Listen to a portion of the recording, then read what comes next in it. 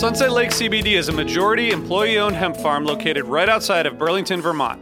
Before they started growing hemp, Sunset Lake Farms produced cream for Ben & Jerry's. Sunset Lake CBD doesn't use any pesticides or herbicides to grow any of its hemp plants, and they use organic fertilizer and other sustainable farming techniques to ensure the long-term health of the soil and to minimize their carbon footprint.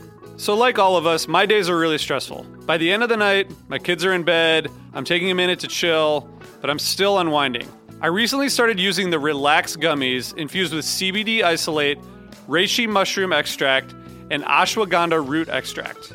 I'm really glad I tried these because they really helped me get ready for a good night of sleep, and I really think I sleep better, so I'd highly recommend it. So check out Sunset Lake CBD today at sunsetlakecbd.com and use the code HFPOD for 20% off your order. That's sunsetlakecbd.com and use the code HFPOD for 20% off your order. Farmer-owned, Vermont-grown, Sunset Lake CBD.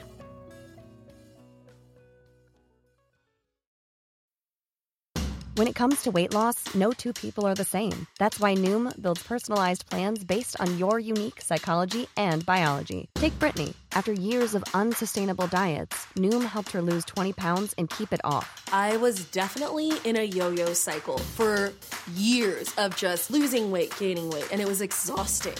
And Stephanie. She's a former D1 athlete who knew she couldn't outtrain her diet, and she lost 38 pounds. My relationship to food before Noom was never consistent. And Evan, he can't stand salads, but he still lost 50 pounds with Noom. I never really was a salad guy. That's just not who I am. Even through the pickiness, Noom taught me that building better habits builds a healthier lifestyle. I'm not doing this to get to a number. I'm doing this to feel better. Get your personalized plan today at Noom.com. Real Noom users compensated to provide their story. In 4 weeks, the typical Noom user can expect to lose 1 to 2 pounds per week. Individual results may vary. Acast powers the world's best podcasts. Here's a show that we recommend. All right, my show, Indisputable with Dr. Rashad Ritchie, has hit 1 million podcast downloads because of you. This is huge. It means we're in the top 5% of all podcasts among listeners. I want to thank you for listening to the show and supporting what we do. Iron sharpens iron. On this show, we dive into the most pressing news of our time. It's not easy, but it's necessary, providing insightful commentary and a heavy dose of fact-based truth. We cover criminal justice, politics, social justice, policy, and how racism affects us all. Find Indisputable with Dr. Rashad Ritchie on Apple Podcasts or wherever you get your podcasts. Make sure you are subscribed to our show so you don't miss an episode, and don't forget to rate us with 5 stars. Now that we've reached 1 million podcast downloads, let's get our show to number 1 in the podcast charts. Hey listeners, I want to tell you about a sponsor, Music Masters Collective. They're a nonprofit organization that produces unique music events, providing opportunities for fans and artists to meet and collaborate in an inspired and creative atmosphere. Every week, they host different events, all with the opportunity to learn from world-class musicians like Oteil Burbridge, Trouble No More, former members of the band, Milk Carton Kids, Nikki Glaspie, Bill Frisell, Sean Colvin, and many more. This June, join the Fab Four, Joan Osborne, John Sebastian, Marshall Crenshaw, and a great group of faculty for the debut of Magical Mystery Camp. This all-inclusive, once-in-a-lifetime music vacation experience in the heart of the Catskills will be packed with nightly performances, workshops, speakers, song circles, open mics, and a lot more. If you're a performing musician at any level, bring your instrument. If you're a music lover, bring your good spirit. It's an amazing experience for individuals, friends, and couples alike. Registration is open, spots are filling up, so check it out soon. And scholarships are available. Check out magicalmysterycamp.com/helpingfriendly to learn more. Osiris.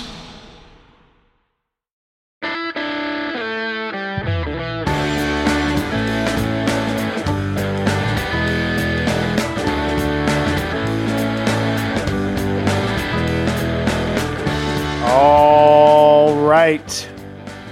Hello and welcome to the Helping Friendly podcast, where we are recuperating,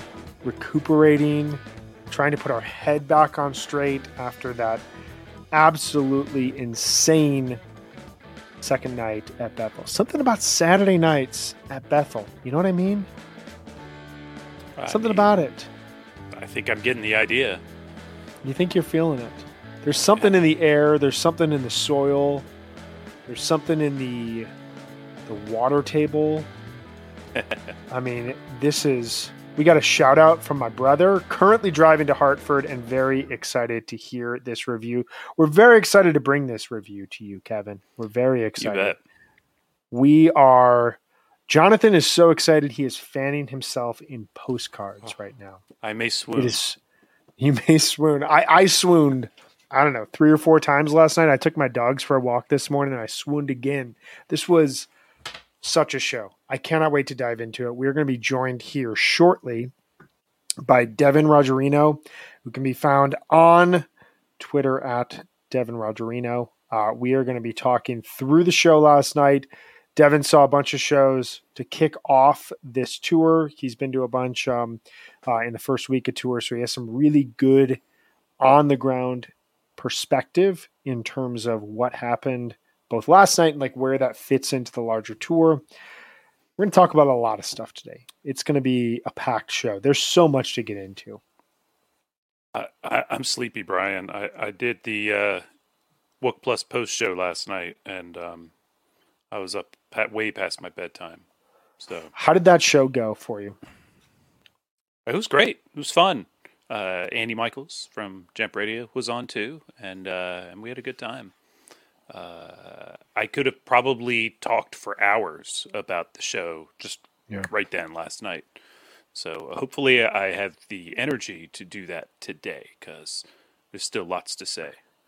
There's still lots to say. I had it all planned out. I was going to sit there and soak in the after show with you. I was going to watch it from my couch. My daughter, who is an incredible sleeper, decided last night, for whatever reason, midway through the second set to wake up and hang out with us. And so she was out with us post-show watching Peter Pan, when was the last time you watched the animated version of Peter Pan? Probably more recently than you'd guess. I couldn't tell you, but it's been a little bit, but not super long time, yeah. I don't really think it's culturally appropriate. There was a lot in there where I was like, wow, you just cannot make this in 2022. They have a disclaimer before you watch it. Still a really fun movie. And she was super into it. She was just like standing in front of me on the floor at like 10:15 at night, just like pointing up at the screen whenever the kids would fly. And it's like, this is what happens. So I couldn't do any more post-fish show fish content, but we should tell you all about Wook Plus. I know our good buddies.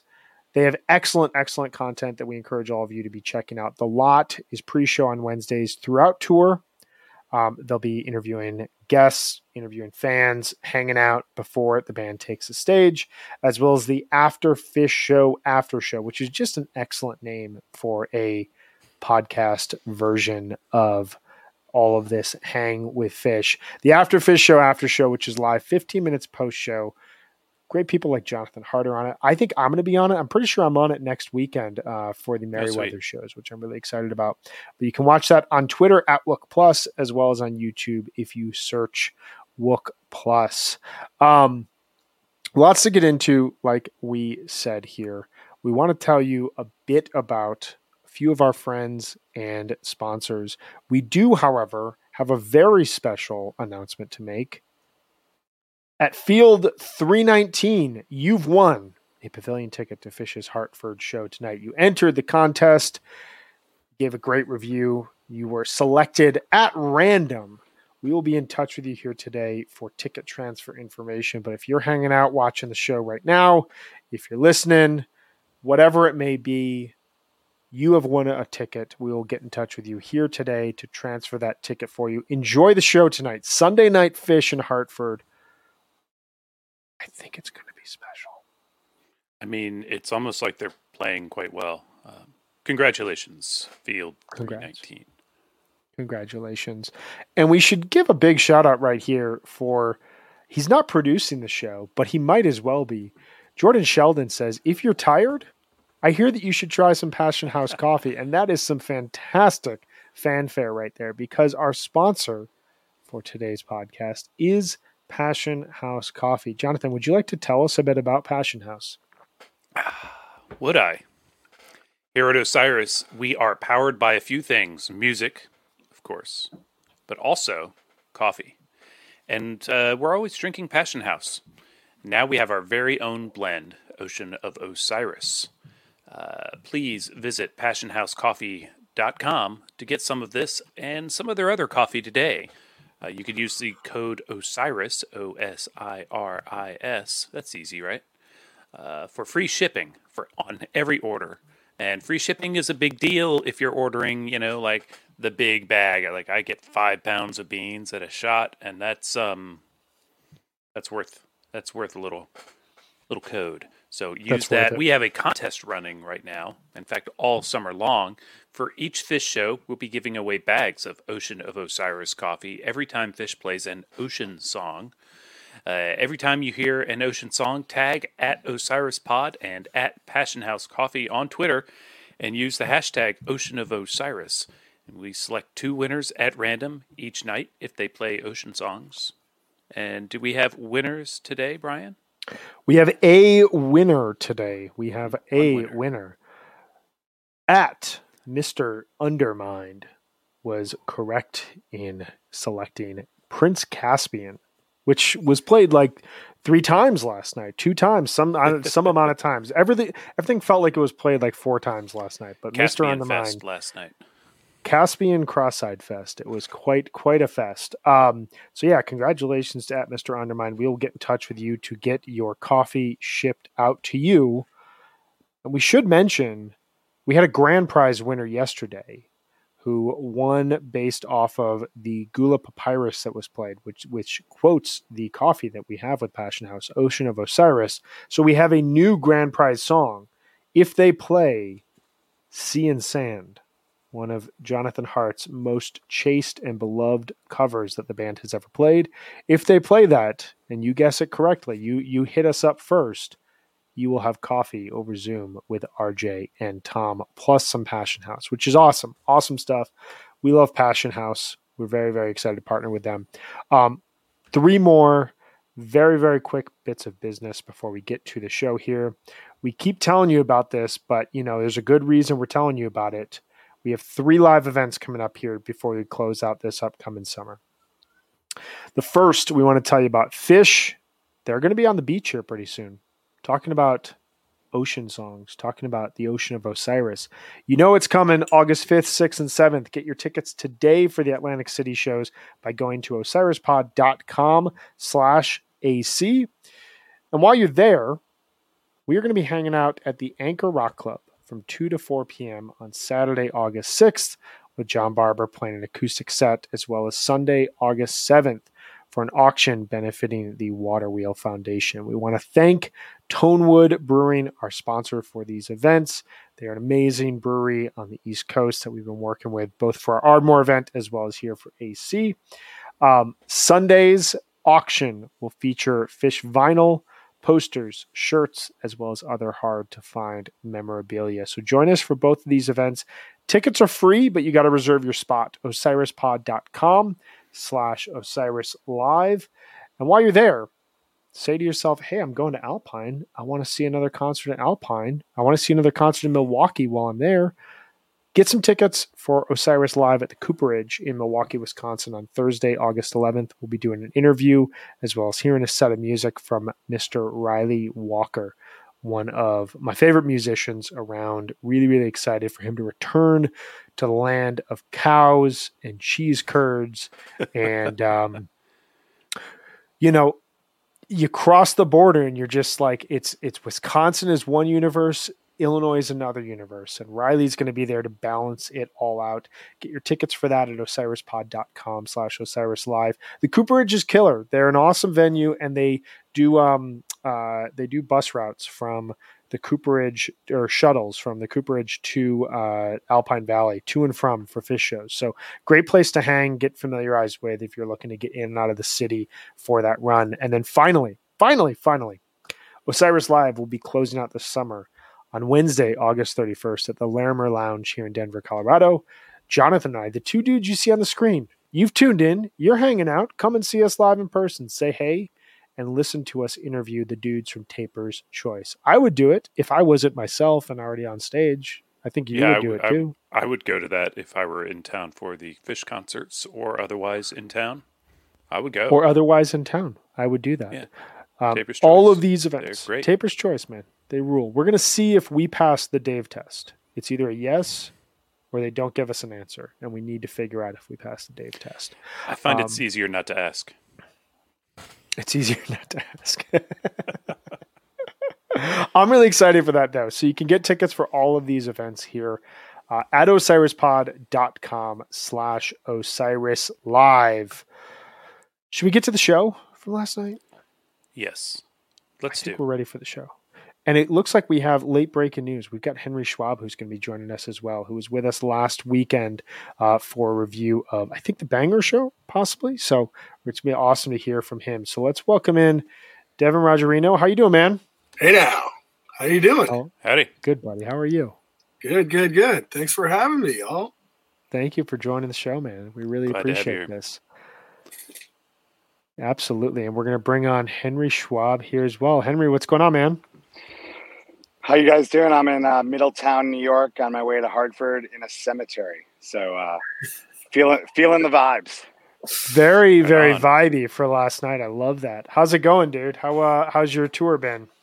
It's a monster tour, classic summer.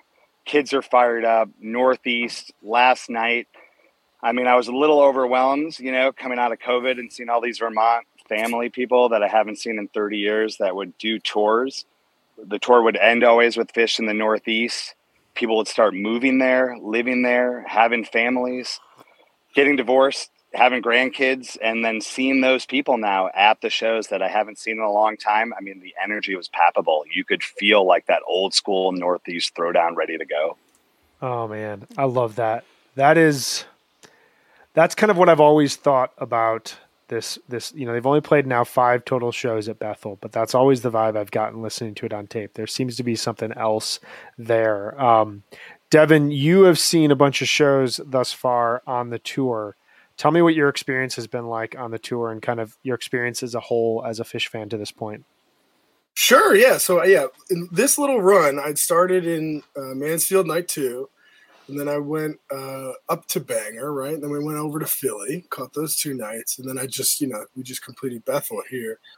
But I don't know where to begin. I mean, I guess, start at the beginning. My first show was June 28th, 2000, right? So that was when I jumped in. I think I was about 16 at PNC Bank. So my sister had given me the Fish CD. And late 90s there, just getting into the band. A lot of people in my area were getting into Fish. I had seen like Jim Blossoms and then Allman Brothers at PNC Bank. And then it was like a couple weeks later, like maybe a month later, I saw Fish. And it was just good progression. Incredible. Like you could so instantaneously you could tell that there was something else happening, right? Like it was like an A/B test where I had a couple other shows and then I caught Fish.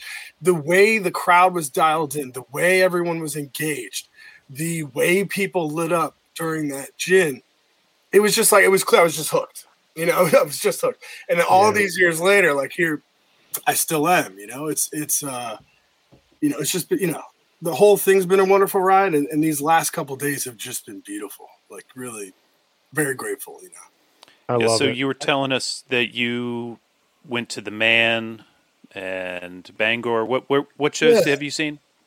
Yeah, so I think like set 2. So I did Mansfield night 2, and then I went up to Banger.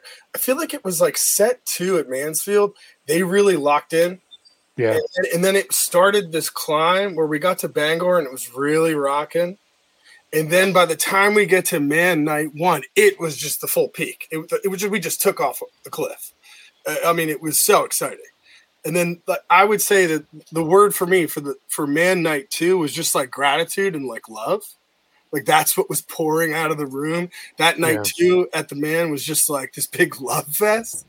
And then these last 2 nights, I like the vibe. I would call it. It's for.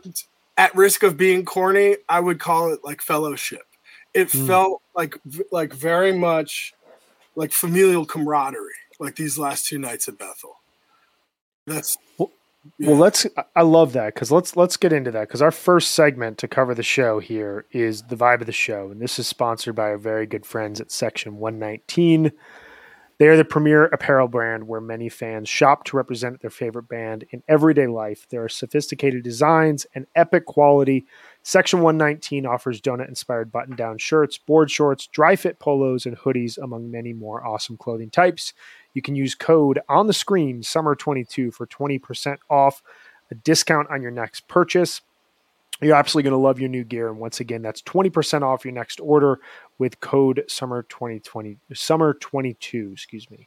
So on that point, the vibe, both of you have talked about, just like initially, without us even asking, this kind of like old school family type of vibe that you're feeling at Bethel. Henry, starting with you really quick, like there's obviously a ton of history to this venue, even though the band has only played it 5 times. What was it like for you pulling up to the venue, walking in? Like, what was the vibe for this overall show for you? Yeah, I mean, we had a little build up for it because I actually have the Section 119 Grateful Dead board shorts, and we went swimming. Go. We went swimming right before the day, the opening show. So Thursday, we got up there early. We have the Airbnb. We got the great crew. We got the great food in there. We have the ferns, the moss, the hammock and back. Classic upstate New York with the dares going by. And we went swimming Lake Superior, which is just like 4 minutes from the venue. It's like the secret cutoff, so you don't have to be stuck. And it was a beautiful place. But then the next day we went to the Delaware River to the Pennsylvania-New York border, and it was currents in the river, and a bald eagle went flying right by. So that like main continuation that was happening. And then we went to this little spot, like New York classic flat rocks, more creek, more cold moss waterfalls. So we were set up for the show and set up to go into Bethel. We got there early. Shakedown was going off. The vegan booth was great. I'm doing my activism this store, putting the World System Solution stickers out there, talking to each vendor, people I've seen for like 30 years. People are thanking me for the work I've done in the past and the work I do with Fish Inc. and the poster community that I run on Facebook and Instagram.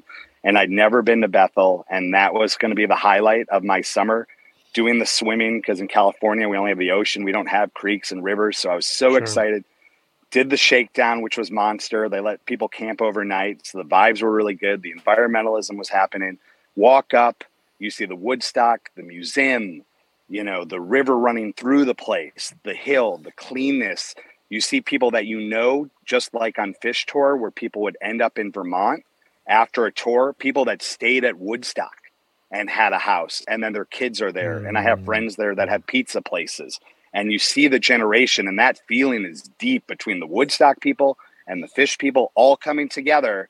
And of course, they don't have free water for you. So you're like, this is the coolest place, but yet there's still 20 years behind the West. And we're all super, super thirsty. And we're like, uh-oh, here we go. We're spinning out. And we came from the Man, which has the smallest pit and is the hardest ticket on the whole summer. And it's only 6 rows deep. And people are so excited. Where now Bethel has no pit. No pit. The only place without one. So like the energies were just shifting all over the place. No one knew what to expect. Everyone was in a different spot than they normally were. And then the show takes off. And you guys can start with that. But that was the energy that was building up going into it. That's kind of behind that people don't see.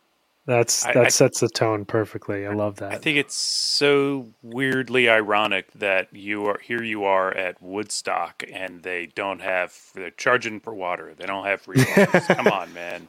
We're dying. Nobody learned. We're so thirsty, and like 600,000 people. I understand, first time ever. But now the Fish is coming to town. You can't bring Nalgene's in. They have no water stations. And they just had them in this facility in Maine, and they just had it at the Man. So we're so thirsty. We're like trying to find water, and it's such a beautiful place with a river running through it. And then, of course, we're thrown off with no pit. I know it's a smaller group that's there, but it's the only show. I can't remember the last time they didn't have a pit where there's just seats. There was a shot on the webcast that like kind of blew me away when it's that panning shot that goes by Mike's rig, and it shows the front of, the crowd, and you usually see that pit with everybody up on the rail, and here it's just like rows of people, and you've got like a railing that goes up to your waist and then a gap until the stage, and the stage looks very low. It's a unique setup. I can't even imagine what it's got to be like to be in the front rows, because you can just see all their gear, you can see over. But Devin, tell me what was. Sorry, go on. Go ahead. No, Devin, please. Oh yeah, I mean, so like it is funny how like that pit and like the setup really kind of it just dictates a certain feeling. So I was lucky enough with this new setup, how they're doing like this lottery for the rail. When I was up in Bangor, I got lucky enough to get the rail. And the last time I was rail was PNC Bank 2011. Wow. So it had been over 10 years since I had been front row. And that last time I was front row in 2011, it was the same setup like Bethel, where it was just seats all the way to the front. So I don't know if they've changed that at PNC since.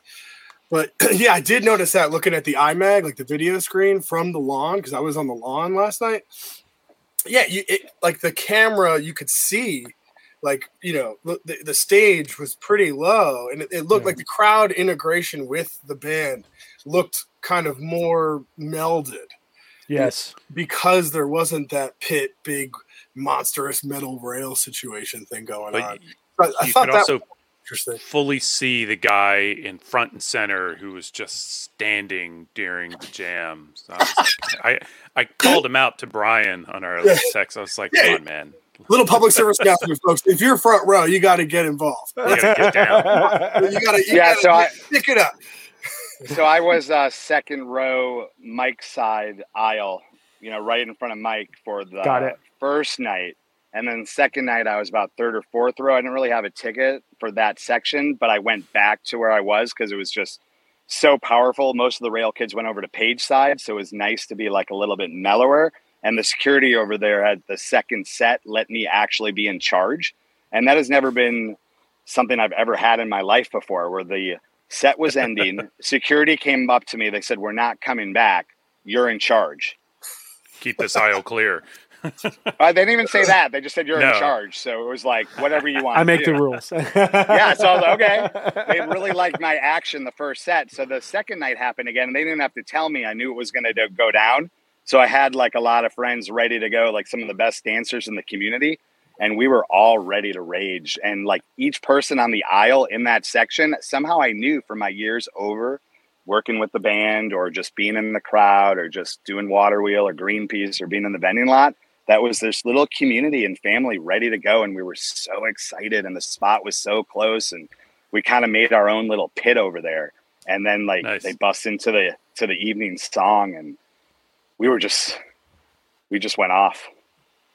One more thing while we're on the topic of the pit, one more public service announcement. Don't be a person that makes somebody else self-conscious of their space when they're dancing. Take a note from Trey. There's space for everyone on this whole planet, my friend. When you're in the pit, if somebody's really getting down, give them some room. Like be a citizen. It'll come back to you. It'll come back. You're absolutely right.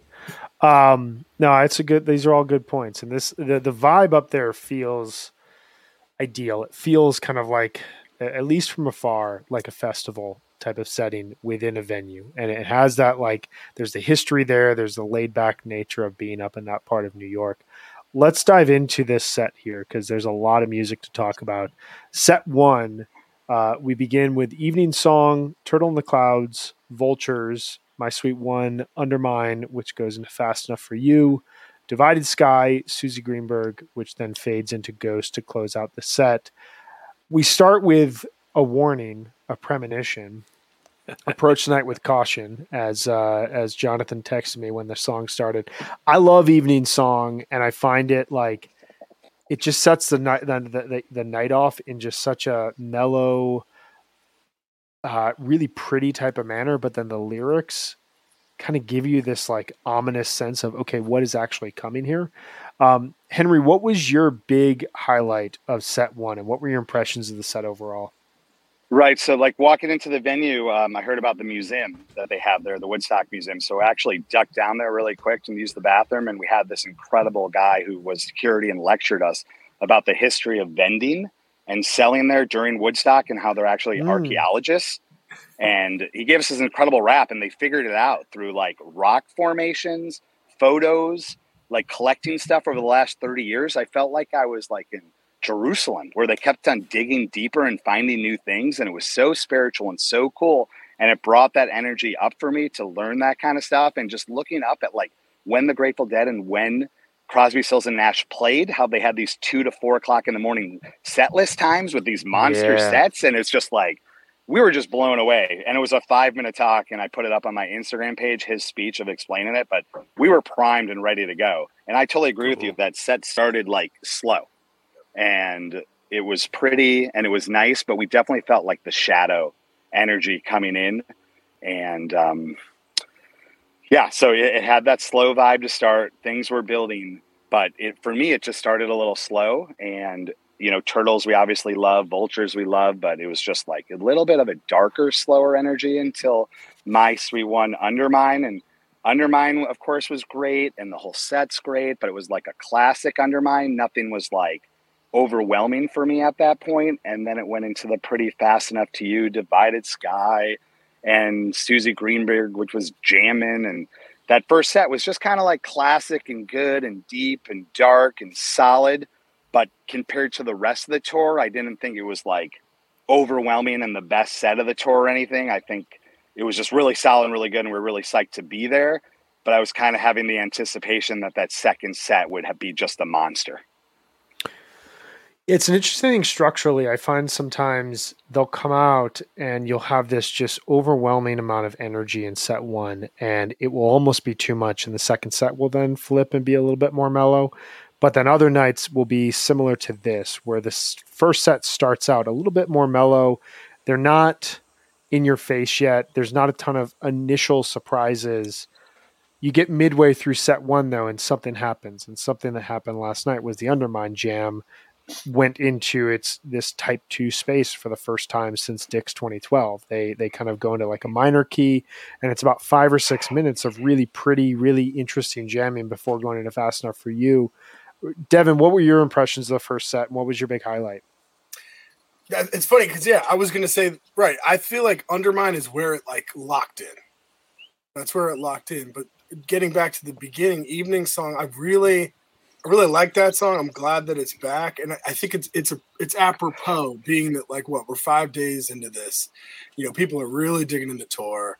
You know, it's a good reminder from the maestro. You know, folks, take it easy. Like let's not go too far. Have your fun, but watch out, folks, because it can take you. So I mean, I thought it was great. And then right, but like then the set kept going. Undermine for me, right? I see it's. I always like I can't tell sometimes when it goes type 2, type 1, what have you. But for me, my note was just like, I don't usually take notes during shows, but I did last night. For me, the note I took was right here in Undermine was when it clicked. Like I felt them lock in. I felt the shift gears into what becomes the rest of the show. So I would say that's my first highlight. But then Divided Sky, man. So was there a double vocal jam during Divided Sky? Like I didn't know what was going on. I remember the vocal jams always, and then it seemed like they stopped, did something, and then it seemed like they went back into it. You guys probably know more than me. My eyes are closed. I'm spinning. I'm spaced out. I'm not as technical as a Scott Marks. Like after the shows, I ask him to send me a set list from Biz Archive, and then I ask him like prep me to get ready for the show. So of course he said Undermine and Ghost are the winners. Make sure you mention that. But we all see it differently. But Divided Sky, I remember it was just like, did they go back into it? Like what was happening? I didn't hear them go back in, but it was just very crisp. It was very beautiful, and it was like such a well-placed version because like you could tell, you guys can tell me better being there, but like on the webcast was right around the time, and it just gotten dark enough that it was starting to like make that turn from first set towards the second set, but you could still see some lingering light. It just looked like a beautiful time of night to play Divided Sky. Yeah, and then I mean Trey's tone, like Jesus, like Trey's tone is like I've got this one buddy, like he's friends with all my friends that we go to these shows with. He grew up in this musical family, but he's not into Fish. He doesn't come with us to the shows. But he always cops to the fact that Trey has the best tone in all of rock and roll. And last night, that Divided Sky toward the end, the clarity and the siren call of those notes, it's so clear, it's so crisp. Like, go back and play it back.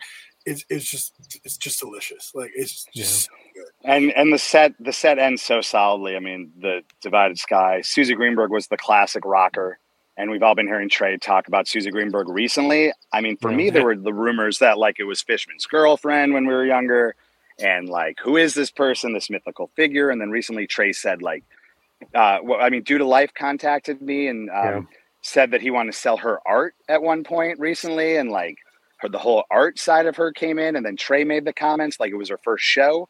Like, is everyone just messing with me? Is this another Trey like mind? No, it was her first show was at at MSG night 2. She had never seen Fish. She was Due to Life was in love with her in college and was chasing after her and wrote the lyrics, and they coined us. I mean, I can't really imagine what it would be like to walk into Madison Square Garden, have nothing to do with a band, but like they've played, this is like what, the third or fourth most played Fish song ever, and everyone around you is yelling your name about like, you know, a guy that you just decided we all dated people in college, and then we're like, okay, you are not the person I'm going to spend the rest of my life with, and you just move on. But like, your story is like planted in Fish's history.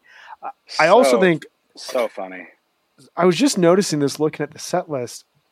It's really interesting to me. They open up with 2 relatively new songs, Evening Song, Turtle in the Clouds. Vultures is kind of this rare missing link within the story of the Ghost era. My Sweet One is, you know, slightly rare in this era.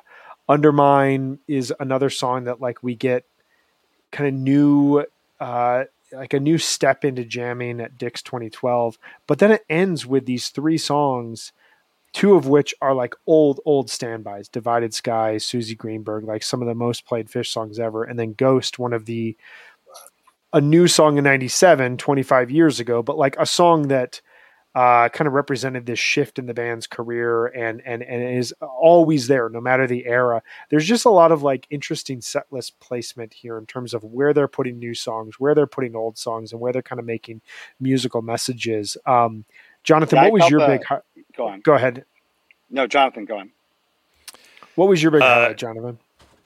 I'm torn. So the Undermine jam is terrific. I really like it. It's good. What the whole thing is about, I don't know, math, numbers, so 14 minutes or something, about the same length as Divided Sky. But really, I think it's Ghost. You know, they finished Susie Greenberg. Trey hits a chord. Nobody else is playing. My mind immediately goes, Ghost Santos. And then he plays Ghost. And God bless him for it. Like, Santos would have fit and been fine as a set closer. Would have been a rockin' big first set closer. But this Ghost is killer, and it's hot. It's super hot. Like, high energy, perfect set 1 closer hot.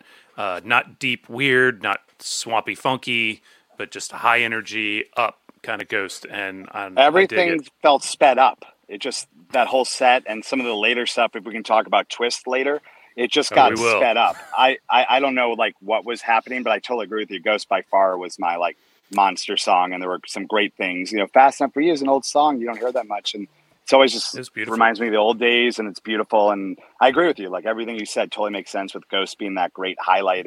But everything to me just had a little bit. It was like slow, methodical, and then everything all of a sudden started speeding up.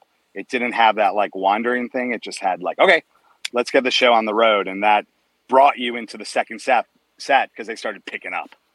Yeah, I want to shout out one of our guests from yesterday, Jen Moore at Rogeni, who we were talking briefly about Pretty Fish, and 2 of the songs that were cited in that Pretty Fish segment were Fast Enough for You and Divided Sky, and we got both of them back to back last night. So how great is that?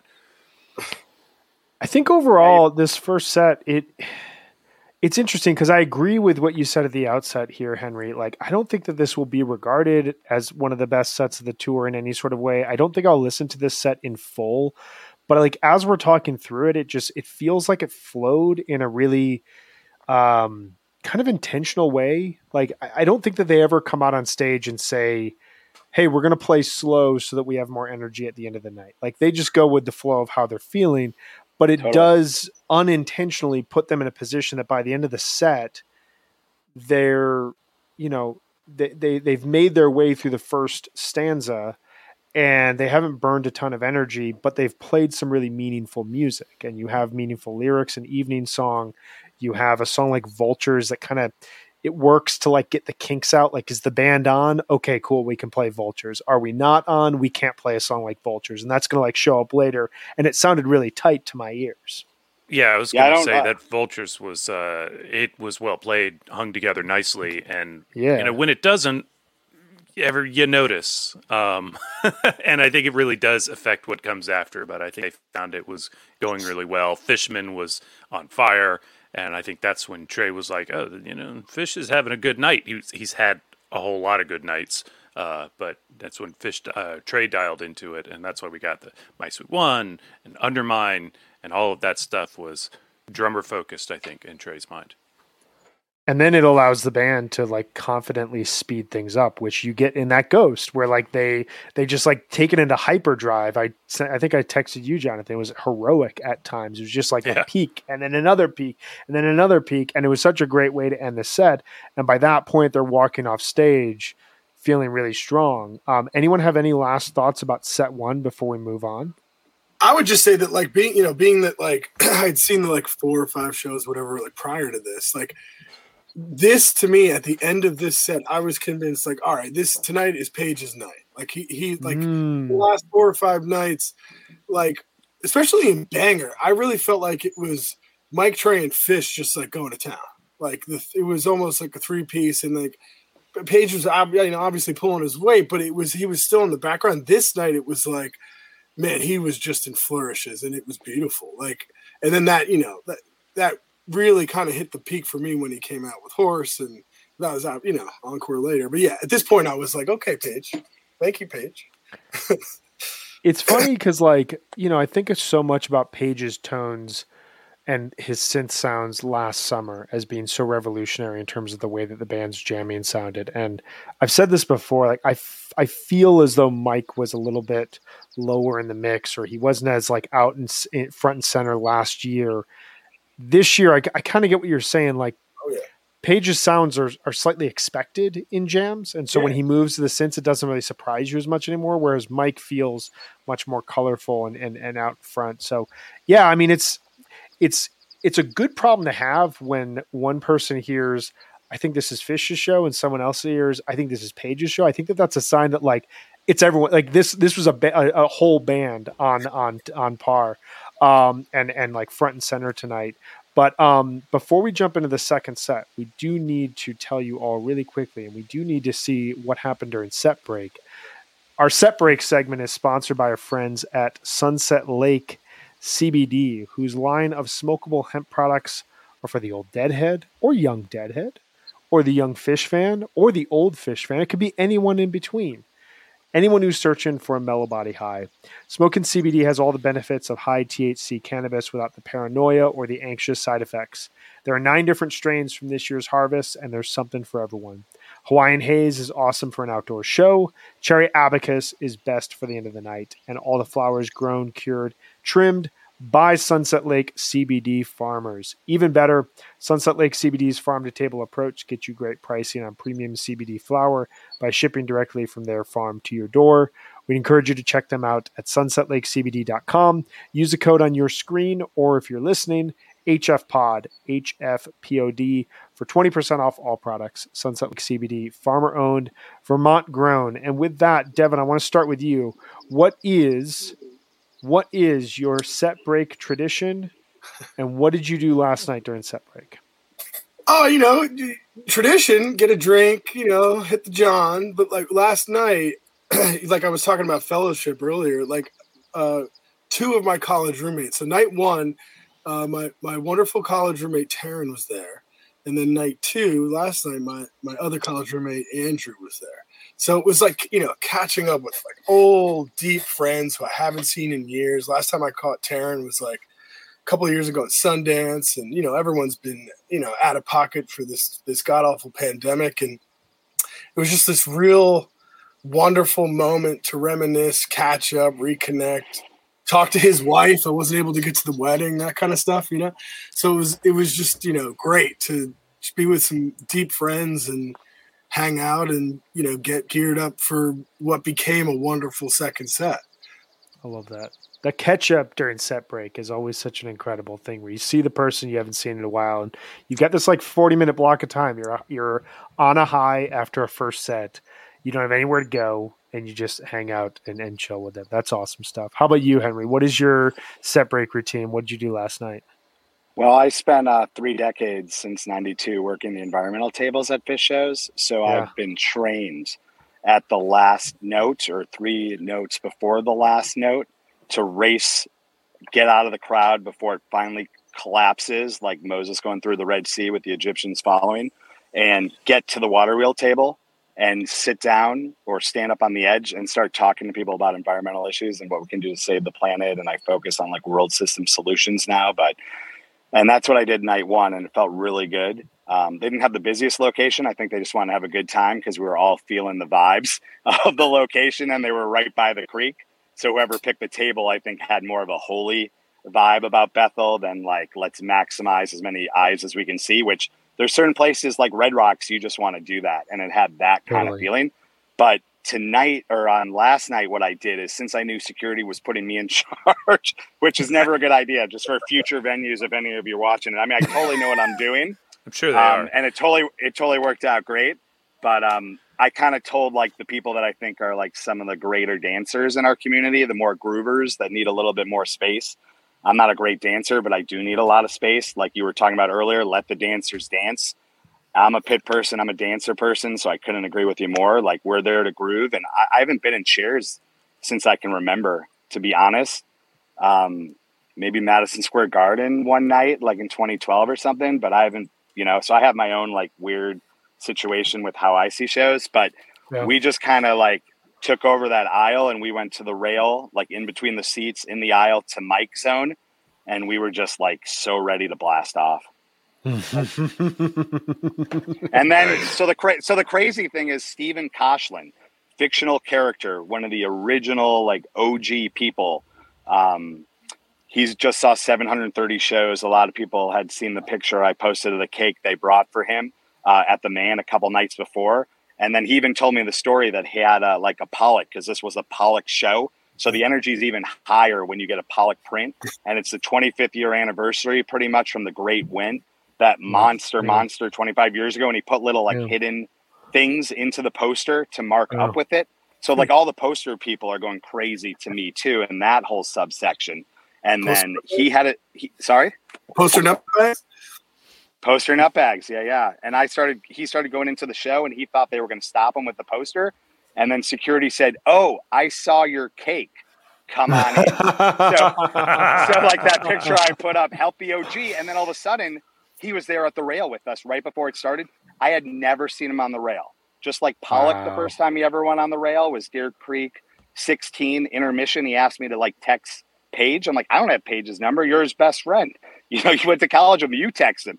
Why don't you just come down on the rail with me? And I brought him down to the rail that night, and he's never left. And then Koshland Koshland came down to the rail. And I'm like, pushed him right up there.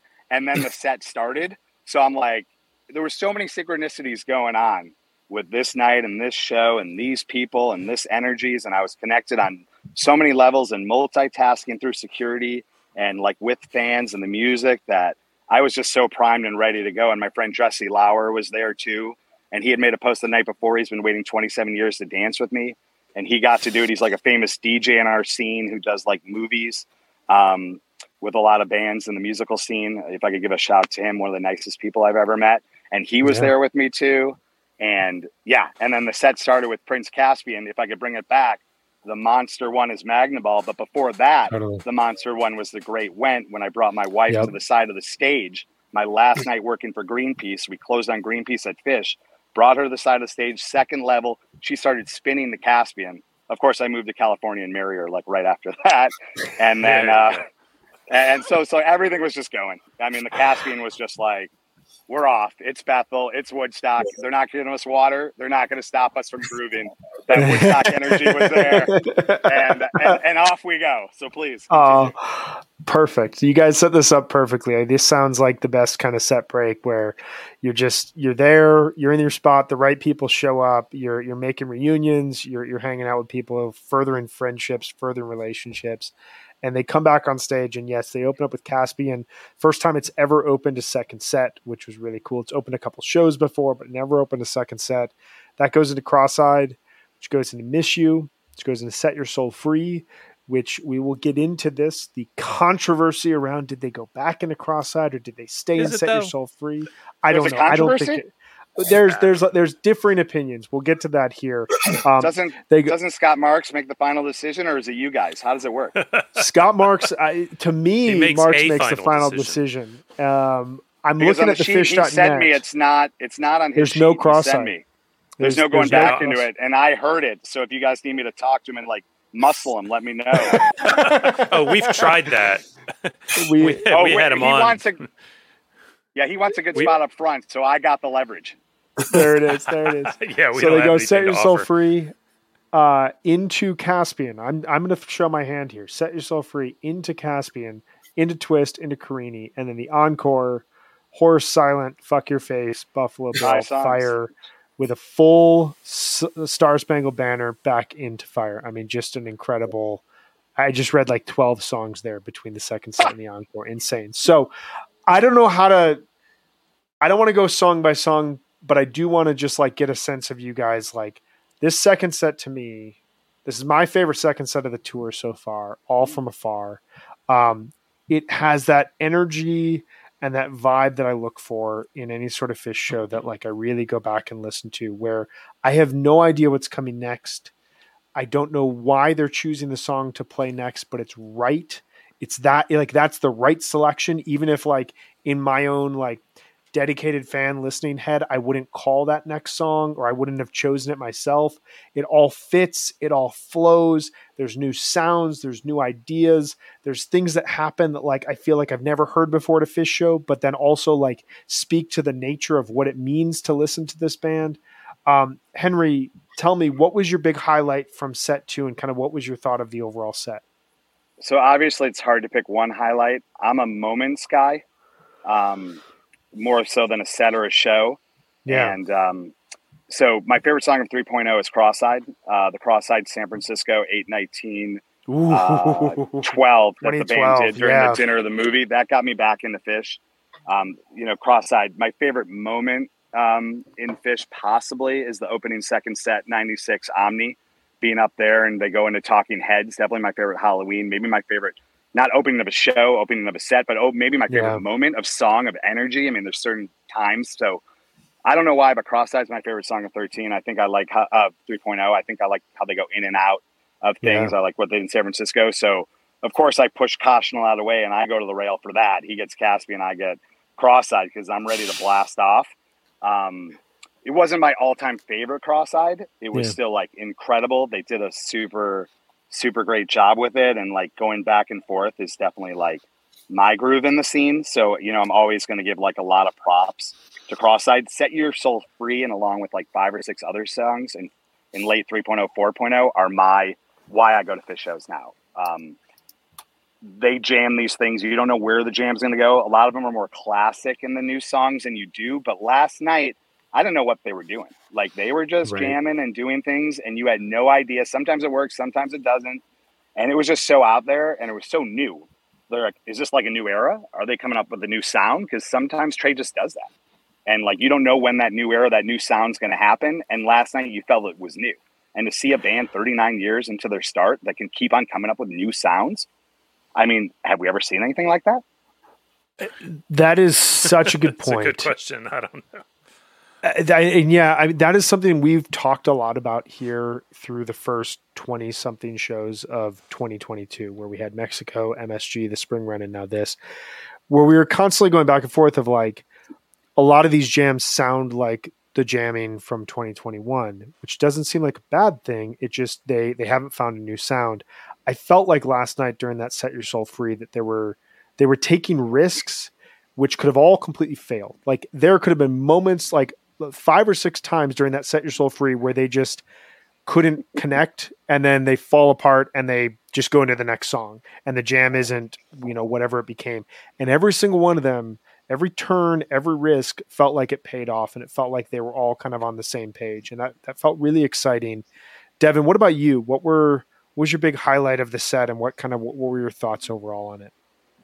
So the cross-eyed, it reminded me back because I was there in 2011. So like in 2011, they played this song, and if I'm not mistaken, that's when Trey kept throwing around, Paige's house. We all were there, right? So like, and it was funny because it like that immediately brought me back to like that venue. Then like none of the like pavilions were there, none of the pavers were there, like all that infrastructure at the top like didn't even exist. It was just that shed. So like it was just so funny, like hearing that song, thinking about like how 10 years later, the venue was progressed. But then jumping ahead, when they hit Soul Free, I love that song. Alpharetta last year, go back and listen to that Soul Free. It is so good. It rips. Fishman is doing this like layered double beat where he's like rocking off the bell on the ride, and it's just crazy. So like that Set Your Soul Free from Alpharetta really set the bar for me. This one got close, but it didn't hit it. I'm going to be Insurgent. My highlight here for this set is Miss You. So I think it's the best version of Miss You I've ever heard. Definitely the best version I've seen live. And then just to take it personally real quick. So my dad called me up night one at the Man. And he said, Devin, today has been 25 years. Today's the anniversary. Today's the day your grandfather died 25 years ago. Wow. Francis Rogerino. And, whenever you hit, when you get that song, I don't know who you are. I mean, whoever you are, you're thinking back on, those people you've lost, the loved ones along the way that are no longer here with us. That song is a meditation, a connection with those people. And it brought me back there, connected me with my grandfather. And, I'm sure I'm not alone in that experience. So that, I think Trey's guitar playing at the end of it is just superb, well-crafted. To me, that's my highlight. And the thing I love about like what he does is like you can't get the peaks of like the Carini or the twist if you don't go down first. He brings you down. Yeah. He brings you into that low gear, reconnects you, chills it out, and then bam, So I think, for me, this is my highlight. Yeah, there was a lot of interesting things everyone said, and I just want to give a shout out. I don't usually fluff too much. I mean, obviously I fluff fish, but I'm not afraid to say like it wasn't a great time. Certain nights or certain songs or certain shows, but you guys are on fire on the show. I mean, I don't see the band like you guys do, and I really appreciate how you guys like understand all the things that are going on clinically and how you guys explain it. And like, it's awesome. Thanks, I mean, it's like, I really appreciate it. And it gives me a whole new perspective on everything. And it like kind of like completes my show experience now. So I'm kind of getting addicted to this. So thanks again for having me on the show. I'd love to do it again because you guys are on fire and it feels so good. And right on. I mean, what I would say is Set Your Soul Free is kind of like an anthem to like the new school fans 3.0, like activism. And I don't know if Trey's trying to do that kind of stuff. I've asked people back there. They go, no, Trey's the same. It's, it's not all love and light and all meditation. He's still the same guy. And we've talked about that in previous show. He's still competitive and wants to throw down. But on some level, I feel like he is, like, we believe it. I'm love and light. I mean, I'm West Coast, California progressive. And when you hear like Set Your Soul Free in those lyrics, I mean, that's what we do on a daily basis. And it motivates us. And, he's just like this figure to us, not like godlike or anything, but just, we all know what it is, like who he is and how it affects us and why we spend all of our time, money, and energy following this guy around. And I'm so psyched he did that. And my last thought on the set was Twist, which is a song I twist, I spin. I didn't spin at all. That's the first time I haven't spun on a twist. Someone else told me they were crying. What did you guys see going on that the twist was so different? I felt... Oh, go ahead. Yeah. I was going to say, I feel like the crowd was a little lethargic. Like the woos were half-hearted. They weren't there. Guys, step up your woos. Come on, get in. That's maybe the only time you hear that on the show. You know what I mean? If you're going to go for it, go for it. Don't go halfway here. Either get in or get out. But yeah. I don't know. That might have been a lawn perspective, because down low, it was the classic 50% on, 50% off. Yeah. You know, it was like egging on the woo. Half the people liked it, half the people didn't. But people were wooing. But the twist, it was just like everyone told me it was different. From Scott Marks to my friends that were crying to me not spinning, something was going on. So, what did you guys see technically? Jonathan, go ahead with that.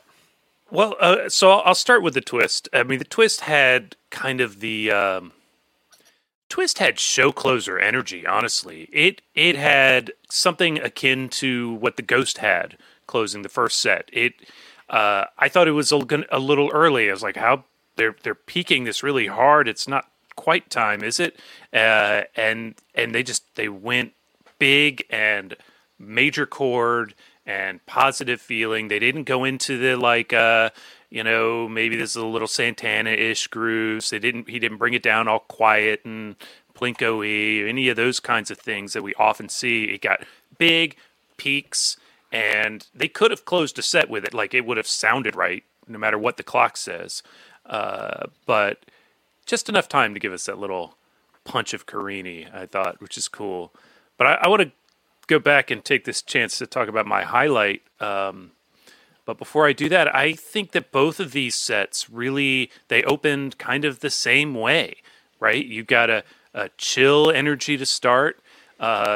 Caspian also has the, I had a good laugh thinking about the people who were like, oh, fucking Caspian, and, just turning off the free stream at their house or whatever, and how wrong they were, because A, Caspian's a good song, and B, this Caspian had a jam in it, and then they kept like laying on highlights for me. Cross-Eyed is a good jam. Last night on Wook Plus, one of the persons on the show was not psyched that they played Miss You, and to me, it felt like the Cross-Eyed Jam had, at that time, run its course. It kind of came down and melted down into nothing, and Che was like, all right, we're going to play a song. Because if the jam runs its course, you don't want him to just be like, okay, new jam. I mean, are we just going to put a comma and then jam? Like, that's not what they do. It's not what we want to do.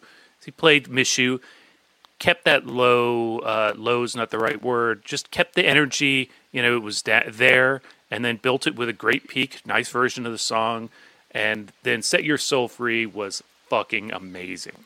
Like, that song, it's a springboard, right? And it goes any direction that they are feeling for the night. And this time it went deep, dark, but high energy dark. Mike going right into his synths along with everybody else. It really did feel like, robots, shuffling around in my brain while I listened to that. And that's my highlight. It was outstanding. The Cross-Eyed hints jams were so cool. And, but they just kept going and shaping this 21-minute monster. It's amazing. Yeah. It's so cool you say that, because that's why I go on tour. I mean, how you just described it.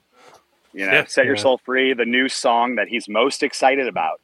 He's always most excited. I mean, I did the Riff Tour, right? Every other night they played half the album, the next night half the album. Everyone's complaining about it. It's like, you don't know this band if that's why you're going to come here and complain. They're into it. I don't listen to people complaining, so it's always funny when I hear you guys complaining about, they're playing Caspian, or like Set Your Soul Free isn't like one of their all-time greatest jams right now, and if you're not going to show to see them play that, you're missing out, and you're not happy. Right. So it's so cool to hear you explain it like that, because that is exactly why I'm here.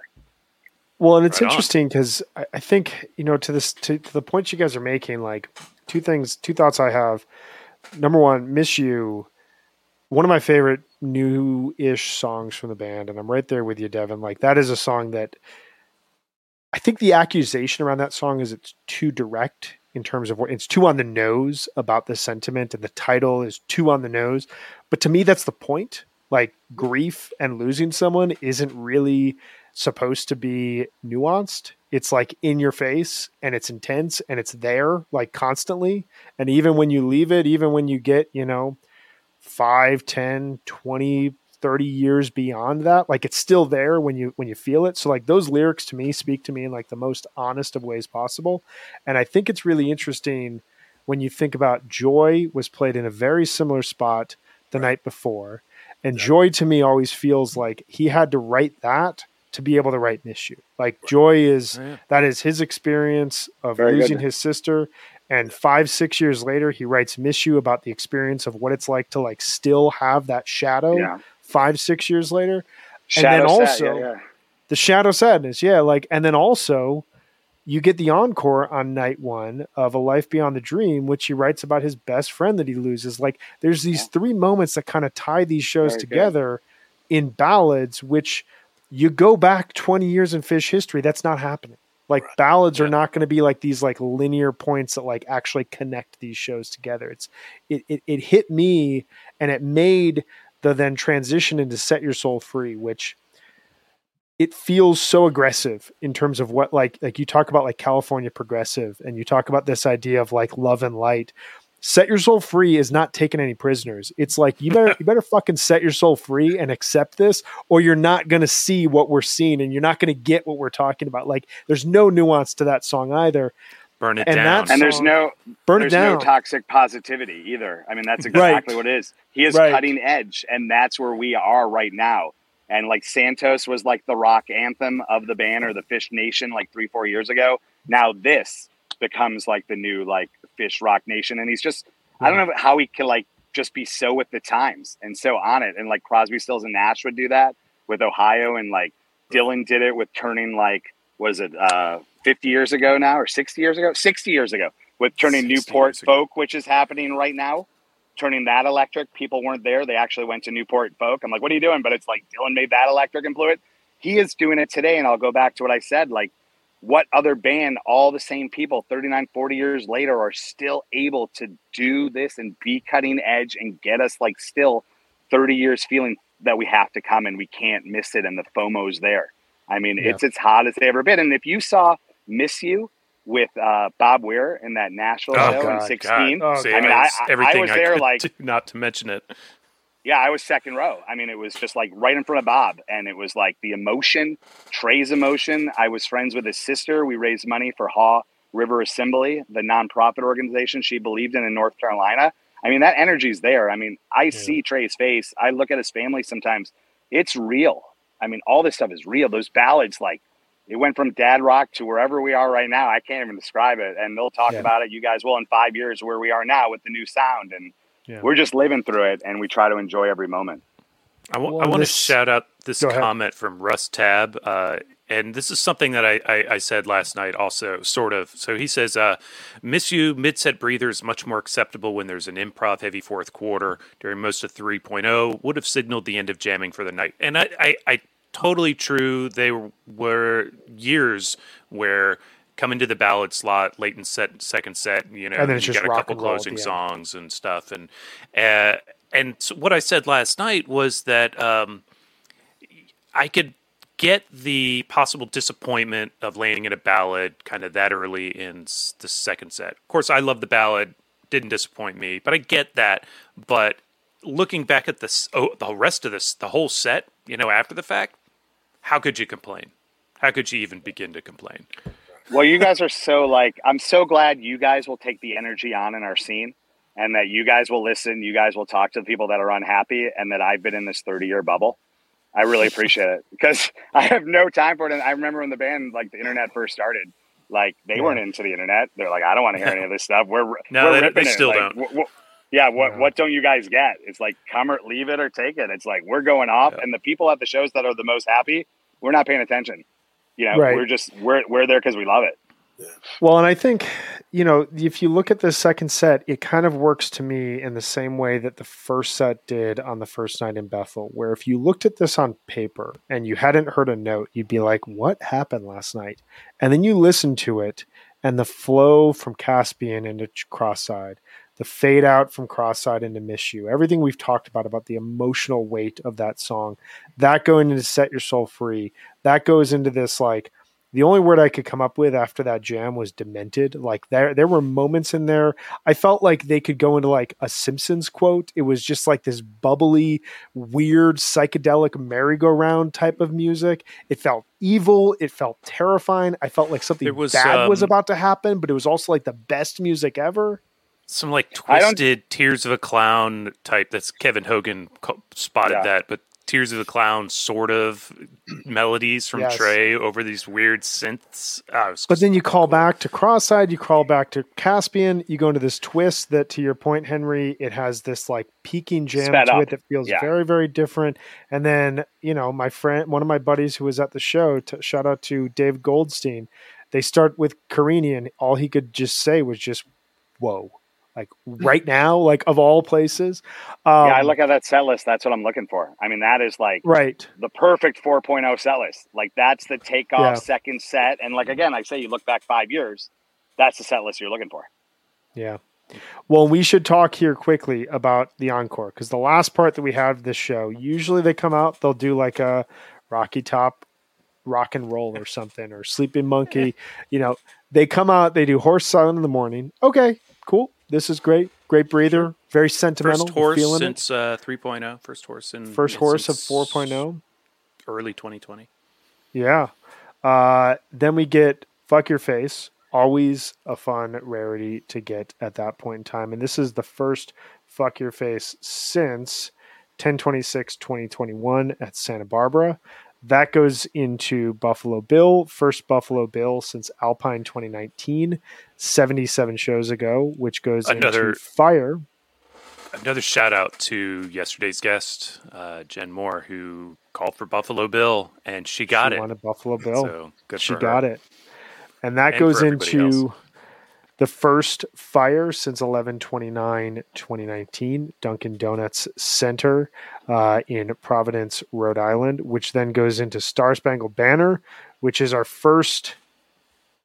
Well, I'm pulling up the tease page here right now. I don't know the last time that they played Star Spangled Banner. It had to be whatever the last 4th of July show was, right? But like that was played a cappella. That wasn't played over the. Yeah. But this was different. This was special. This was for Jimmy. This is for Woodstock. Trey playing Hendrix within Hendrix at Woodstock, and then it goes classic back Trey, dude, just trying to take the torch from himself. Yeah, take it from Hendrix. Tell me, Hendrix grabbing torches. Classic Trey, exactly. He's got to bank all the torches so he can hand them out later. Right. Devin, this was a really special, really cool encore. What was your big moment for this? What were your thoughts on the encore? Man, Buffalo Bill, man, it was so fun. I love it when they do a fun song like Sleeping Monkey. But like last time I feel like I saw Buffalo Bill was like in Chicago somewhere, 2011, 12, 13. I can't remember. Yeah, the UIC shows, I think. Yeah, UIC. I caught that one. And it's just a hilarious song. So that was great. Fuck Your Face is rocking. And then Fire, man, he just ripped it. I have to admit, I didn't even catch the Star Spangled Banner until I was like re-listening this morning. I was like, oh man, like I like it just slipped right by me. But because I guess it was in a different key or something like that. But I mean, it was like overall, they were all playing Fire, and Trey was just ripping it over that. But I mean, it was just so apropos with Woodstock, and just a great ender to a great night. I mean, the one thing I also wanted to throw in somewhere, I don't know, tweet at me if you could find it, but I'm pretty sure I heard a Chest Fever tease somewhere. It could be just a coincidence. It could be just a handful of notes. But like I heard it during the show, and I was driving this morning, re-listening on the way back to Jersey, and I heard it again. And I can't remember if it was the first set or the second set. It's somewhere in there. If you find it, please tag me. But anyway, yeah, I mean this for me, the highlight here is Buffalo Bill, because that was fun. I haven't seen Buffalo Bill this century. Like, come on. There's a great, just on the Chest Fever note, there's a Carini from Alpharetta 2018. I think it's August 3rd. They play Carini in the second set, and it's got a legit Chest Fever jam. I cannot recommend it enough. It's 20 minutes, and it's unbelievable. Did they play Ophelia? I just checked my the walkout music. PA walkout music was Ophelia because you got the band right down the road making Big Pink. I just checked my stats. I've seen 3 Buffalo Bills, which seems like I'm kind of cheating the system a little bit. That's why I haven't gotten an Albuquerque yet. But yeah, that was kind of the moment. Fuck Your Face happened, and then Buffalo Bill happened, and my wife and I were watching the show, and she just started laughing from the couch. And it was the sentiment I felt like a lot of people probably had in the venue of just like, of course, why not? Why don't you just play Buffalo Bill? Like, this is amazing. Henry, what was your big highlight of the encore? I mean, we definitely felt like they weren't going to stop playing for a while. We definitely felt, or at least, I mean, I shouldn't like talk for other people because I project sometimes. Just so people out there know, I don't do drugs or alcohol. I'm totally sober. I haven't done anything since 1.0. So like everything I'm saying is just from this completely sober guy that is there because he loves the music, and everything is my own, experience on just the natural high of why I love being here.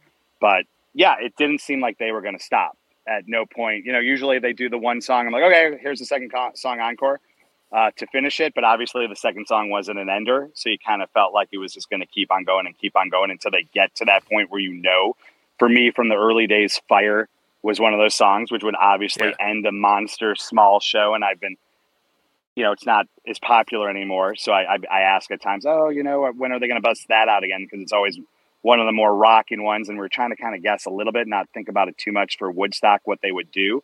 So of course he's on his A game again, makes all the right decisions. Everything's exactly, we follow Trey, bow down, whatever you do. I don't question. I'm there for him to just go out and do what he does. And I'm super happy. I don't question when Jordan passes the ball versus a shot. I don't question, Trey's song selection. I'm here for him and his whims. And if he wants to play acoustic the whole show, that's why we're there. And Fire was exactly what I needed. It was the highlight for me. I'm here for rock and roll. I'm a rock and roll guy. I'm a jammer guy. I want to get my ass kicked. I want to get knocked down. That was the one of the 2 shows. It's a monster second set. I got to think more about it as like historically where it's going to end up. But that's how you want to end a Woodstock Bethel monster 2-night run, and Fire for me was it. That's it, man. That's it. Yeah, I think I spent most of Buffalo Bill laughing on the sofa next to my wife, who was, I think, baffled because she's not a deep fan. She likes Fish, but she doesn't know and she didn't know the song either. She's like, I don't think I know this song. I was like, oh, honey, you saw it with me at Hampton in '99. And she, she's like, oh, okay. But I was just, what a fun encore. Like, Horse Silent was good. Let's just point that out. And absolutely. Horse. Very well played, like everything. Really nice. He just singing is beautiful. The only thing we didn't talk about, too, was like, you said a little bit earlier how Trey was like teasing Fishman and laughing, and how he like danced the night before and like he fell over the microphone. I have never seen him do that before. Someone sent me a clip, and I'm kind of like too embarrassed to post it. Night. Yeah, like he fell into it. Like I've never seen him. I mean, it was close to the feeling when he got stuck up in New York. Like no one was terrified, but it's like the closest I've kind of seen. Like is Trey getting older? Is he losing a step? He's getting stuck on roofs. Yeah, he was just he's like dancing over, like any of us, you know? Yeah.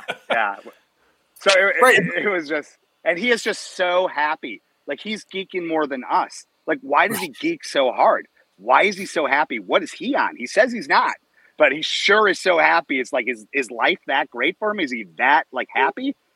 He must be. It's unbelievable. I hope so. It's just from what I can see, which is just the surface. His band is playing well. His friends are his band, and they're playing well. He's having the time of his life up there on stage. I don't know what else is going on with Trey, but he's having a great time up there, and it really comes through. And I think that it lifts everybody else in the band up, and certainly it lifts us up. I know the best part of the last 3 years in COVID was how like reignited he got, and the amount of new songs he wrote, and how he was forced to go into whatever he does as a musician. And like that tab tour where people kept on dropping and he had a different band each night. Yeah. It was like the NBA finals. That was tough. Where Curry would go down one night and then another guy. Like you would go on tour. People like you get bored on tab tour. You're not bored on that tour because every night it ended up just being acoustic. soon it's going to be Trey on drums. They're not going to have guitars. Right. That is the vibe. I mean, he is just so excited. He smiles and laughs the whole time. He looks around and geeks. It's the greatest feeling ever. Like, speaking of drums, like Buffalo Bill was when, Trey made that call out about, Fishman's drum solos. And yes. Isn't it so funny that like Fishman's like one of the greatest living drummers on the planet and like doesn't do the thing where he like shows off here's exactly how good I am, guys, and like rips a solo for like 15 minutes, which he we all know he could. Yeah, he could. It's so funny that it takes Trey to like. Trey's like, please, Fish, just solo for me once. And Fish was like, all right. and then he lays into the samples for a whole run.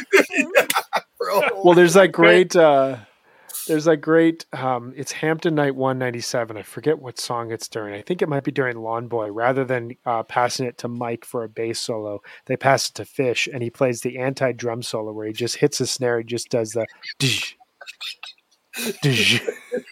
It's such a great point because like I think a really good way to summarize this show and this tour so far is you heard it during the Down with Disease at Bangor and you heard it throughout last night. John Fishman will figure out a way in a song that they're kind of thinking this could go somewhere. The Undermined was a great example last night. The Set Your Soul Free, the Cross-Eyed, where he's holding down the beat. But then he throws these fills in. And to me, as a listener, it sounds like he's just saying to the band, like, hey, guys, I've got some ideas here. Let's just see where we go with this. And there's a moment in that Down with Disease from Bangor where Trey starts playing a riff and Fishman starts throwing out like even more complicated riffs beyond Trey.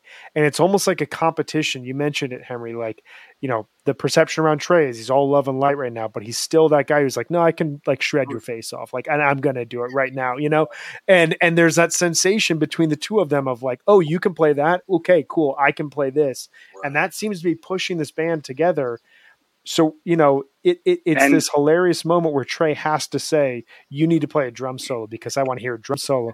But like the reality is the communication with them is this like next level. I'm going to play this. Now you play this. And there's just this back and forth with them right now. That's so infectious to listen to.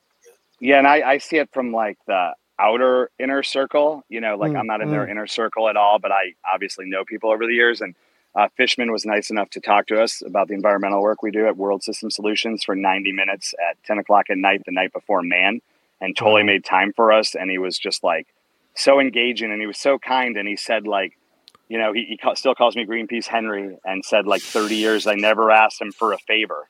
And, so I asked him can we meet and talk about it? And he was nice enough. And he came, I thought it'd be a 10-minute quick meeting. He stayed for 90 minutes. He's like, yeah, Trey, texted me and I got to learn Space Odyssey. So we just sat around with Sadie drinking coffee. Sadie had tea and we just talked about the environment in the world. And he was really into like Sun Ra and deep thoughts. But he's at the same time, he knows he's working. Like Trey's telling him, you better get on this and you better learn this thing. And so he's on the clock and he's working too. And then last night when Trey was kind of like, I don't know if it's needling him and like making those little jokes and then going over and look at him like, come on, dude, let's pick it up. Let's do this. Let's make it happen. Just like you two were saying, like, that's exactly what's happening from my perspective. And like Trey, I mean, like you said earlier, John's like so talented and like on his own a rock star, but he's still like his little brother. I mean, I think those two are the closest. Right. Like Trey always says like, little John Fish, all the like, maybe not the cleanest person in the room or maybe not always had his clothes on. He still seems like that. Yeah, he still seems like that guy, and he's still like smiling. And he didn't have an ego or attitude when Trey was talking about the drums last night. He just looked at him and he just smiled and just this big like grin where like he's got watermelon or just like first fruit of the summer. Like, let's just go, let's have a good time. And that's why we like Fish. They're dorks, they're geeks, they're incredibly talented. They love what they're doing. They're having a great time, and they are so talented that they just blow our minds. And now we're like racing to Hartford. So hopefully this show's ending soon because I got to get back out there. You got to get out, get you back on the road in this town. If you look out there, it's crazy out here. This is the full ghost. If you want, if you want to know what the ghost is like. There it is. Well, there's that great. I just want to say one thing. There's that great picture that was posted last week from Bangor that Renee posted of. It's Trey and Fishman walking towards the stage from backstage, and Trey's got his guitar, and Fishman's got the dress on. and it just says 39 years. And it's like, it reminds you, like I'm getting chills, like thinking about it, because it reminds you that none of this happens without Trey moving into the dorms and hearing drums and being like, I want to play with that guy, whoever the hell he is. And that guy is this like hilarious, insane, really kind, really thoughtful, but like also hilarious and insane figure who like has never taken himself too seriously, but has taken his performance and his music so seriously. And that relationship between the two of them is what has driven all of this. Like without that meeting, without that connection, this doesn't happen. And to see their, you know, imagine the best friend you've ever made in your life being up on stage with them, and your inside jokes drive 20,000 people to keep coming back night after night to see you. It's a pretty special thing. So, wow, Henry, that's so powerful. I think that ties to the comment that I want to highlight. What Willie thinks notes, and he's responding to what we were saying earlier about Trey being happy. Well, he notes that he's definitely happy and grateful, and that's the other half of it, is the gratitude that Trey exudes. He's living that. It's taking care of him, and he knows it, and he gives it out to the universe. And I think we return it because they're amazing. It's just delightful. Yeah, great point. Before we wrap it up, we got to do our wish list. What's on your wish list? What do you want to see tonight? Tonight, tomorrow, what rest of the tour? What do you it's our first Sunday show, right? Of the tour so far? It's our first Sunday show tour. It's and also I was thinking about it this morning. This is the point in the tour where in the spring tour they finish. This is Deer Creek night 3. And so whatever happens after tonight, it's this ongoing creativity. Wish list, I have 2 things. All right. One, very specific. Please play Albuquerque on night 3 at Alpine Valley. That's all I'm asking for. Number 2, a little bit more vague. Whatever happened last night, let's have like 2 or 3 more of those shows. Like it doesn't have, I don't need the same thing, but that vibe of whatever happened last night, like that, just have a couple more of those through tour. Cause that was it for me. That is one of my favorite shows. I think that's probably my favorite show they've played since night 2 in Mexico. And I think it really, really hit in a heavy way, and I would love to hear it again. But Devin, what is your wish list? For years, I've been saying that they should open with like a ripping high intensity Devotion to a Dream. Like that's just been I think that song could be an opener on par with Punch. It's got what it takes, and all you need to do is just get that BPM up a little bit, and it would be a killer opener. And my other point, during the pandemic, there was a couple, like we're in the throes of it. You're stuck in your home. All you want is a show. My God. So, leafing through the catalog, they did the Frankie Says. That was the one that I really wanted. But the other one that came to me in the pandemic and I realized was a gem of a song is The Connection. The Connection it's an underutilized song. It's about getting back on track, reconnecting with yourself, staying clean, Henry, being deliberate, keeping that commitment. And it's a great song. They should dust off The Connection and give it a walk. That's my wish list. I love it. Henry, you got any wish list? Well, I think I'm pretty spoiled, and I'm kind of in a unique position in the scene where, like I saw Dog Log as a sound check like 300 times. So I just, my like part of the scene might be a little different from some.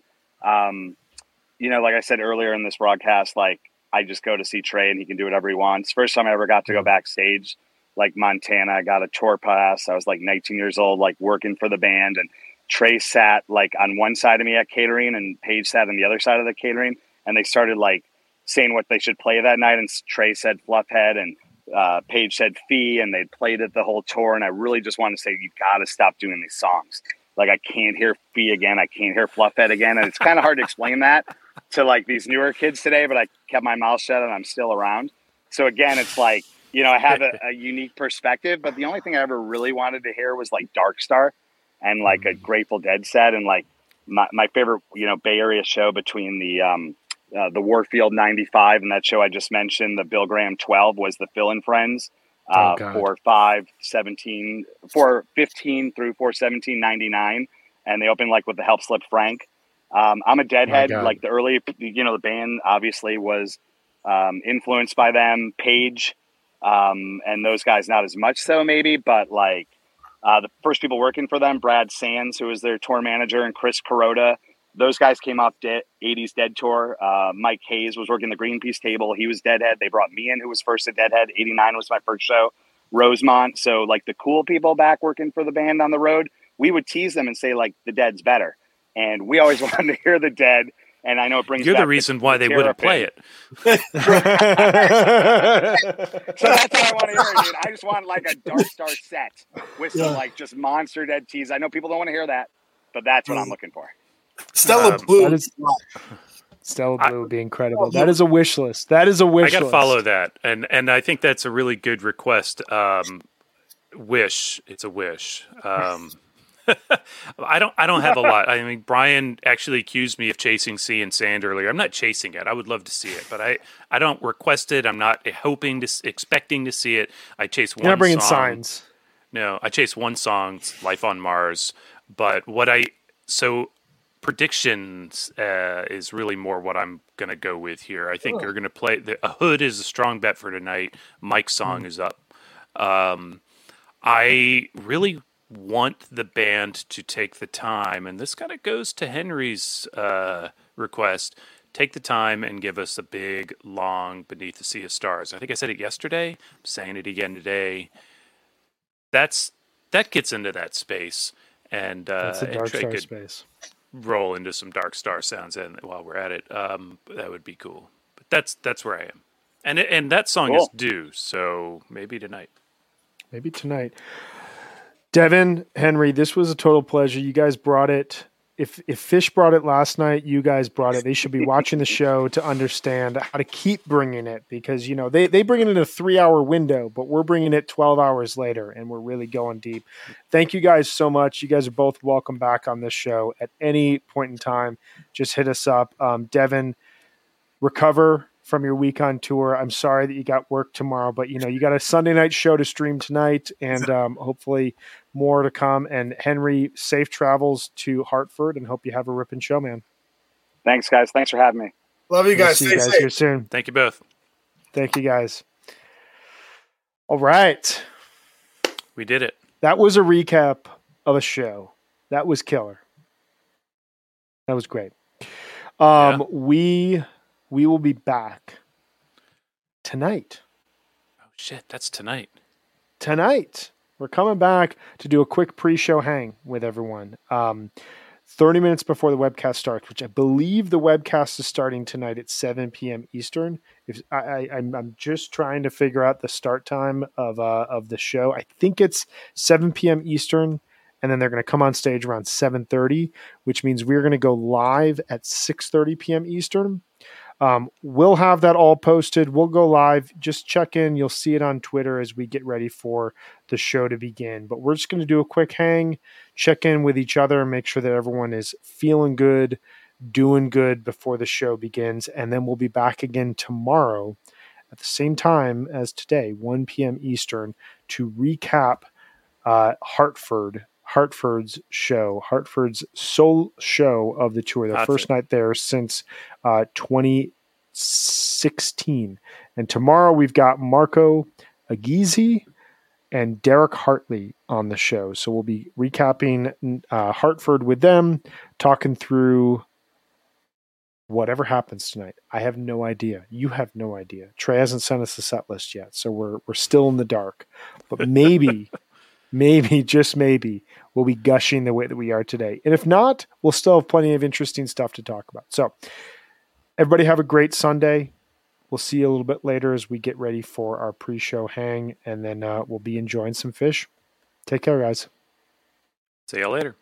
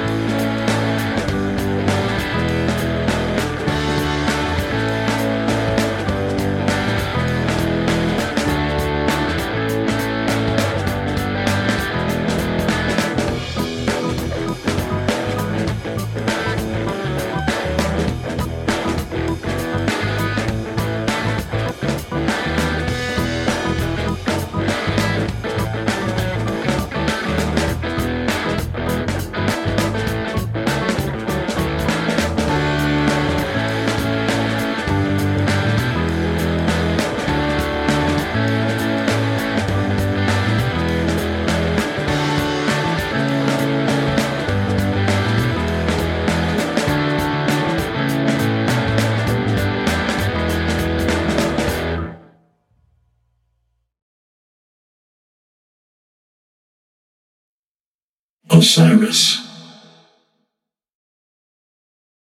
This is the story of the one. As a maintenance engineer, he hears things differently. To the untrained ear, everything on his shop floor might sound fine, but he can hear gears grinding or a belt slipping. So he steps in to fix the problem at hand before it gets out of hand. And he knows Grainger's got the right product he needs to get the job done, which is music to his ears.